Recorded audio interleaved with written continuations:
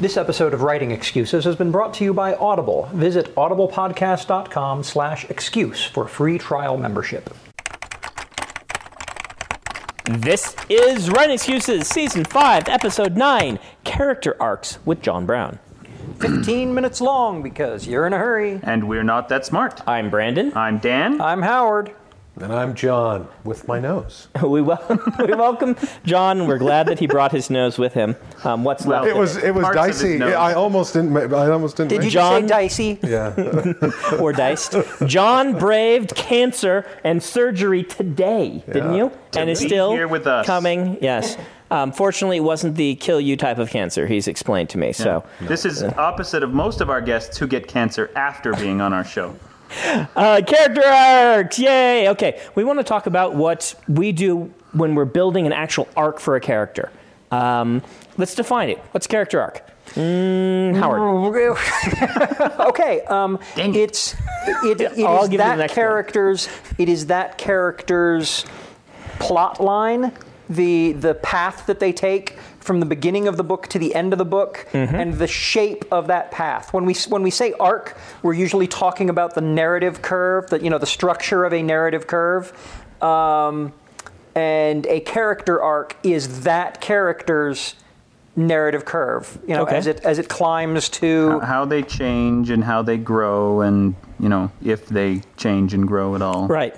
So, Well, I'd just like to add there's, if you look at it, well, at least when I look at character arcs, there can be kind of two varieties of character arcs. Well, I guess maybe three. One is, it is the problem. And you see this in like the movie About a Boy, where there's a romance plot, but it's the problem. And it's the central story concept, and they're overcoming that. Another is, it's the key to unlocking whatever the central story problem is. Characters got to make a change. Luke, trust trust the Force, and then that solves the story problem. And then sometimes there are character arcs that are just subplots. They really don't add up. But but it's always something where they're learning something. okay. So, Yeah. do you guys do this intentionally? Dan, do you put this intentionally into your books? Like, do you sit when you're Sort of. planning? Do you say this is going to be my character arc? No. No. Okay. But I do sit and I Just think, shoot me down. what is going to be interesting for this character to deal with? Okay. And I know that if I start off with an issue like that, or a question or a problem, that it is going to change the character. Right. And that is going to create an arc. Right. So I don't necessarily look at it as, what do I want my character to learn, but what do I want to throw at him, and then he'll learn on his own. Okay. Now, Would I you take it from a slightly different standpoint because I'm working with the same ensemble of characters day in and day out. Only in an excited way. Only with funny and action. And when I start a book and I begin putting characters into play, I look at them and I ask myself, do I want this character to end this book in the same place or in a different place, emotionally or spiritually or structurally or whatever? And that immediately informs my decisions as to what that character is going to have to deal with. Sometimes I introduce a character early in a book and I look at them and realize I don't really care whether this character ends up in a new place. Therefore, they were just a walk-on for this joke. I'm not going to worry about developing a big arc for them. Well, something I've noticed about you, though, Howard, if you don't mind me putting you on the spot, a lot of times it looks like when you'll build a storyline, you'll say, I'm going to take one of these characters who is just kind of standing in the background or walking on for jokes occasionally, and now they're going to have an arc. And that's when they blossom into main character territory. Yes, and I can't do that with everybody for every book. If anything, if anything is something that I've identified myself as a weakness, it's the inability of the form I'm working in, which is a serial comic strip, for me to make it a little more real-worldy so that all of these people are having lives in parallel instead of... Yeah, but then nothing would happen. Exactly. Then nothing would happen, and it would be a... It would be an epic fantasy. Oh, burn! Body blow. I like that. John, do you do this intentionally? Do you write boring... do you... I go for boring every time. Yeah. Quotidian. I do kind of two things. I do what Dan does. I'd say, here's an issue, and then if the character learns something from it, great. And if they don't, I don't care. It doesn't... because I don't think that has to be in every story. But then there are other times when I'm like, no, the effect that I want is I want them to have to face this thing, make a decision to change or learn something, and then have that be tested. Okay. And so there are like redemption stories that, and redemption things like in this book, the second book that I've got, one of my main characters, it's a redemption story for him, and he has to make a specific decision. He starts one place, he has to make this specific decision in a dilemma type situation, and then it has to be tested. And so that was something that I consciously plotted out and said, I know I need to have this scene, and I need to have this, and I got to look for things that would force him along that way or lead him to that decision. And so I kind of do both. Yeah, Okay. and I do that same thing. I need to look for events and choices and whatever that's going to lead my character along. Yeah. And I specifically, when I sit down, I will write out on pages and brainstorm. What are things I can do that will touch this nerve and that will force this character into action, and then I'll just throw them into the story. Yep. Okay, here's a question for you. This is something I run into. The number one thing that will ruin my ability to work on a story, when something is going wrong, it's when a character arc is failing. Does this happen to you guys? How do you recognize if something's going wrong? The first sign is if I made the decision early in the book that this character is going to end up in a different place, and halfway through the book I start writing that character and realize that I no longer care. Okay. And we've talked about that before. Right. When you're writing something and you're bored, Right. the reader is doomed. Yeah, that is a good point. Though as a writer, I like to reinforce to new writers, learning how to decide when you're legitimately bored and when you're just, it's hard work sometimes to write books. Yeah. Distinguishing when it's boring and when it's just hard, those are two different things, and that's really hard to figure out. So, but for you, it's when you're bored with the character. Well, yeah, and let me rephrase it then a little bit, because there's the hard part in the middle, which again we've talked about at length. I'm talking about when I'm writing the hard part in the middle, and I realize that whatever the payoff is that I thought I had planned, I no longer care about. And it's not that I don't care because it's too hard getting there. It's Right. that I've lost interest in it. That's actually a very good description for what happens to me when a character arc just isn't working. I think about Sazed in the third Mistborn book, and this character needed a major overhaul, and it was basically because I was kind of bored and annoyed at the character, and also my writing group was bored and annoyed with the character. I remember being greatly yeah. annoyed at that character. Thank you for your annoyance, Dan. Yeah, no problem. But then it worked very well when in the final version. Right. So what did you do? What I had to do is I had to essentially rip the character out and start from scratch where they had been, because as we've discussed, I'm mostly an outliner, except when it comes to characters, and I grow my characters. I'm more of a gardener. Or it's an organic process. And I had to start him over, and the really big difference for me was giving him stepping stones as a progress, something he could be working on that he could slowly be progressing through, even though it was actually kind of a downward progress, because what he was doing was he started looking through all the religions in the world to see if he could find one that he thought was true, and he was eliminating them one by one, and his depression was mounting as he eliminated each of them, but there was still progress, and that was different from starting the book majorly depressed that there was no truth in the world. Slowly stepping toward it makes for an arc for the character. And again, it was missing that arc. What the problem was, I started with him in a place, and he just kind of spiraled around that same place for the whole book. Even though he was going places, emotionally, he was just the same person. And he needed to have something. He needed to actually start and slide down into that hole. Well, that's why we call this an arc, because the character actually physically needs to move. They need to change. There needs to be something moving them from place to place. It's an arc, not a spiral circling the brain. Well, and you can look at character spiral. There can be two types of if you're looking at it, there's a character arc where it's the character the character is ignorant of something. I don't know if you guys are considering this. There's a character that is ignorant of something, and so they're learning as they go, and then, now I'm not ignorant of that anymore. And then there's a character arc where you're making the progress by deciding to be a different thing. I think of The Last Samurai. Did you guys ever see that with Tom Cruise? Yeah. Okay, I love that movie, and he made it, and that follows perfectly the character arc that I'm talking about, where he had made a terrible decision, and you saw that and the results, but in the end, it was all these events that helped him then make a new decision. And but you're not going to get that progress until you start seeing him go towards that decision. And I think the decision's a critical thing in that. So, with Sazed, it wasn't a decision. Was it a decision? It was a decision for hope, or was something? I can't give it away without really spoiling the No, book. that's true. But it was a sense of progress. It was steps that he could move toward. But let's do our book of the week. John, you were going to promo a book for us this week. Oh yeah, I love Jonathan Stroud's The Amulet of Samarkand or Samarkand or whatever, how do you ever say that? Read by Simon Jones. It's hilarious. It's got this.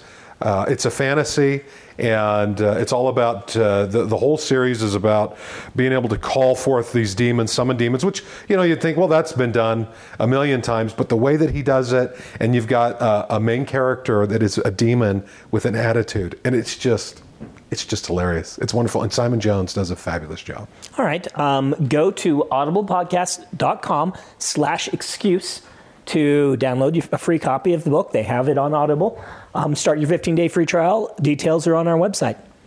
All right, let's talk for the rest of the podcast about really stepping through our process and talking for the writers. How do we actually build an arc? What specific choices are we making? What specific things are we doing with our characters to make them have to do this? What is conscious? What is unconscious? Okay. In Mr. Monster, my second book, I knew that I wanted John to have a very heroic arc. I wanted him to accomplish something very cool. And halfway through the book, for me, that meant he needed to get to a very low point. Okay. Because if I wanted him to end heroic, I wanted there to be, you had to put that in danger. He had to fall down into a pit and then crawl back out of it. And the deeper the pit, the more heroic the crawling would be at the end. And so how did you push him down that pit? Let's not even talk about, let's talk about the process. Specifics, but the process itself. The process. Well, I thought about who he was as a character and what he wanted and what he thought he wanted. The various conflicts that he has to deal with. And then, like I was saying earlier, come up with lists of things that are going to touch that nerve. Mm-hmm. And found one that I thought was really good, that I could develop at the right speed, that would force his specific issues into conflict that he couldn't deal with effectively. Okay. I look at my process, and what I generally do is I'm trying to identify what the character wants. As I'm writing the character along, as I'm building the character, I know who they are when I start the book, though I don't really get their voice until I've written it for a while. I'll generally be able to define who is this character by what are their goals, what are their motives, what are the things that they desire.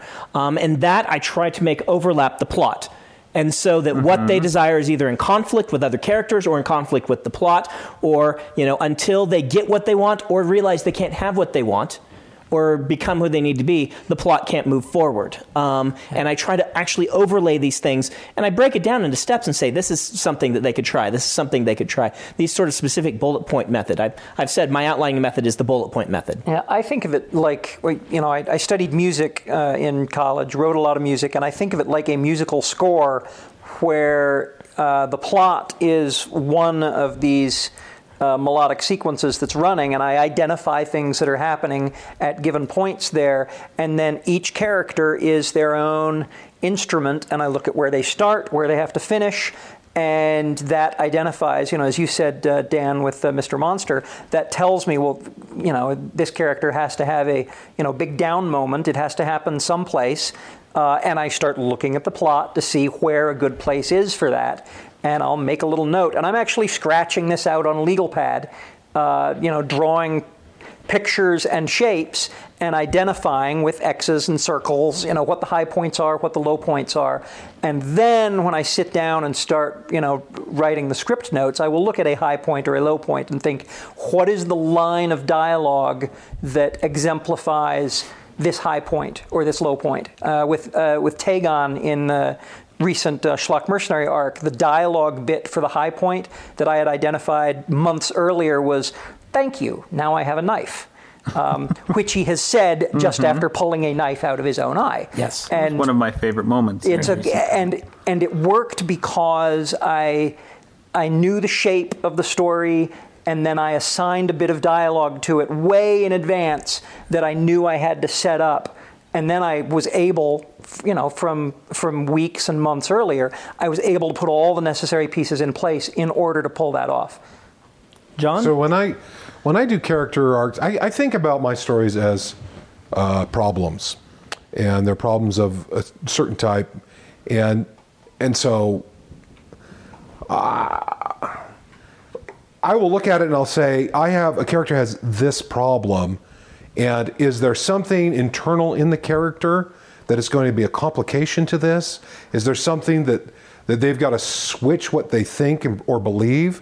And if so, if that's going to be a complication, then I want to know like Dan was saying, what are some events, what are some things that would occur that would give them enlightenment or push them to some way? And if it's a character arc where they have to make a decision, then I want to develop and think ahead and say, what's going to be their dilemma moment? Their moment where they have to make that awful choice, and then they're rewarded, right? It looks like they're going to lose everything because they've made that decision, but they're rewarded for it. And so that's kind of how I look at it. So sometimes my characters will have arcs, and sometimes they won't have any arcs at all, and the arc is just the external plot. Okay. So that's kind of how I look at it. I'm always trying to build an arc. I always want my character to be moving somewhere. When I'm not moving somewhere, that's when things feel wrong to me. And so there's got to be motion to who they are. My characters have to be dynamic. And that's really what makes a book and a character work for me, is that they don't simply exist, they are becoming something. Yeah, now there are times with some of my characters when I've decided that they are going to remain in the same place, and I know that they need to appear multiple times during the book. It can be just as powerful to touch on that character and to have that character make the visible decision to stay in the same place. That in and of itself can be an arc, right? And it supports them as a character. Well, it feels real. It's something else that's very important. We're really running a long time, but I want to point out that you're working in extreme long form. In extreme long form, I've noticed, for instance, you have to take either smaller bites, or you have to touch on characters less often, or some characters simply have to have arrived at where they essentially want to be. I look at there are certain characters in the Wheel of Time who have actually gone through their arc and arrived at where they need to be, and forcing another arc upon them would just start ruining the story by making it feel like, oh, now we have to just come up with something new. And you'll see this in films where they do the second film. They're like, well, that character had a great arc. We want to do that again. And they start him over, or they give him some completely new thing that doesn't fit at all with who they are. And sometimes it is important to just get the character where they are and say, this character is who they are. Yeah, I just wanted to say that because whenever this comes up, it always seems like there's a lot of people who feel, oh, you must have this. Like I just read this guy, Larry Brooks. He has some thing about plot out there, and Sid Field and all these other guys, and they always include this character arc, that you must have this character arc. And I think that's wrong-headed. There are tons of great stories where there's hardly any character arc at all. All right, let's end there. Dan, you complained earlier when I threw a question at Howard. Your reward is you get to give us our story prompt. Oh, sweet. Well, all right then. Your characters are trapped on an emotionally responsive roller coaster that mimics their own emotional arc. How do they use that knowledge to escape? Oh, that's genius, man. Okay, you just earned your check. Yay! This has been Writing Excuses. You're out of excuses. Now go write. Whee! Oh, this is great fun. Hey, you know what? Before we go, today you're supposed to. Is it today? Is it Tuesday yet? I don't know when you guys are listening to this. November 2nd. You're supposed to go to the polls and vote, and we all think that voting is awesome. Because we should be involved citizens. And you should go buy a copy of John Brown's book, Servant of a Dark God, which is available in paperback today. John Brown, Servant of a Dark God, paperback. Go vote and buy a book. If you aren't familiar with Locus Magazine, they're a long-standing and respected website, magazine, archive, and resource for science fiction, fantasy, and horror. Basically, they're the industry magazine for our genre. They also run the annual Locus Awards, a top-tier award that recognizes new, diverse, and excellent voices in speculative fiction. They tell the storyteller's stories through author interviews, book reviews, curated reading lists, international industry news, obituaries, and more. Locus has meant a lot to me, both personally and professionally. In my career, I've been interviewed by them, and I've also turned to them as a source of understanding who is involved in the industry. Locus is holding their annual fundraising drive to keep their doors open, lights on, and future bright. I'll be contributing to their crowdfunding campaign by donating a cut scene, some original art, and a couple of other things like, do you want to do a one-on-one chat with me? So join me in supporting Locus.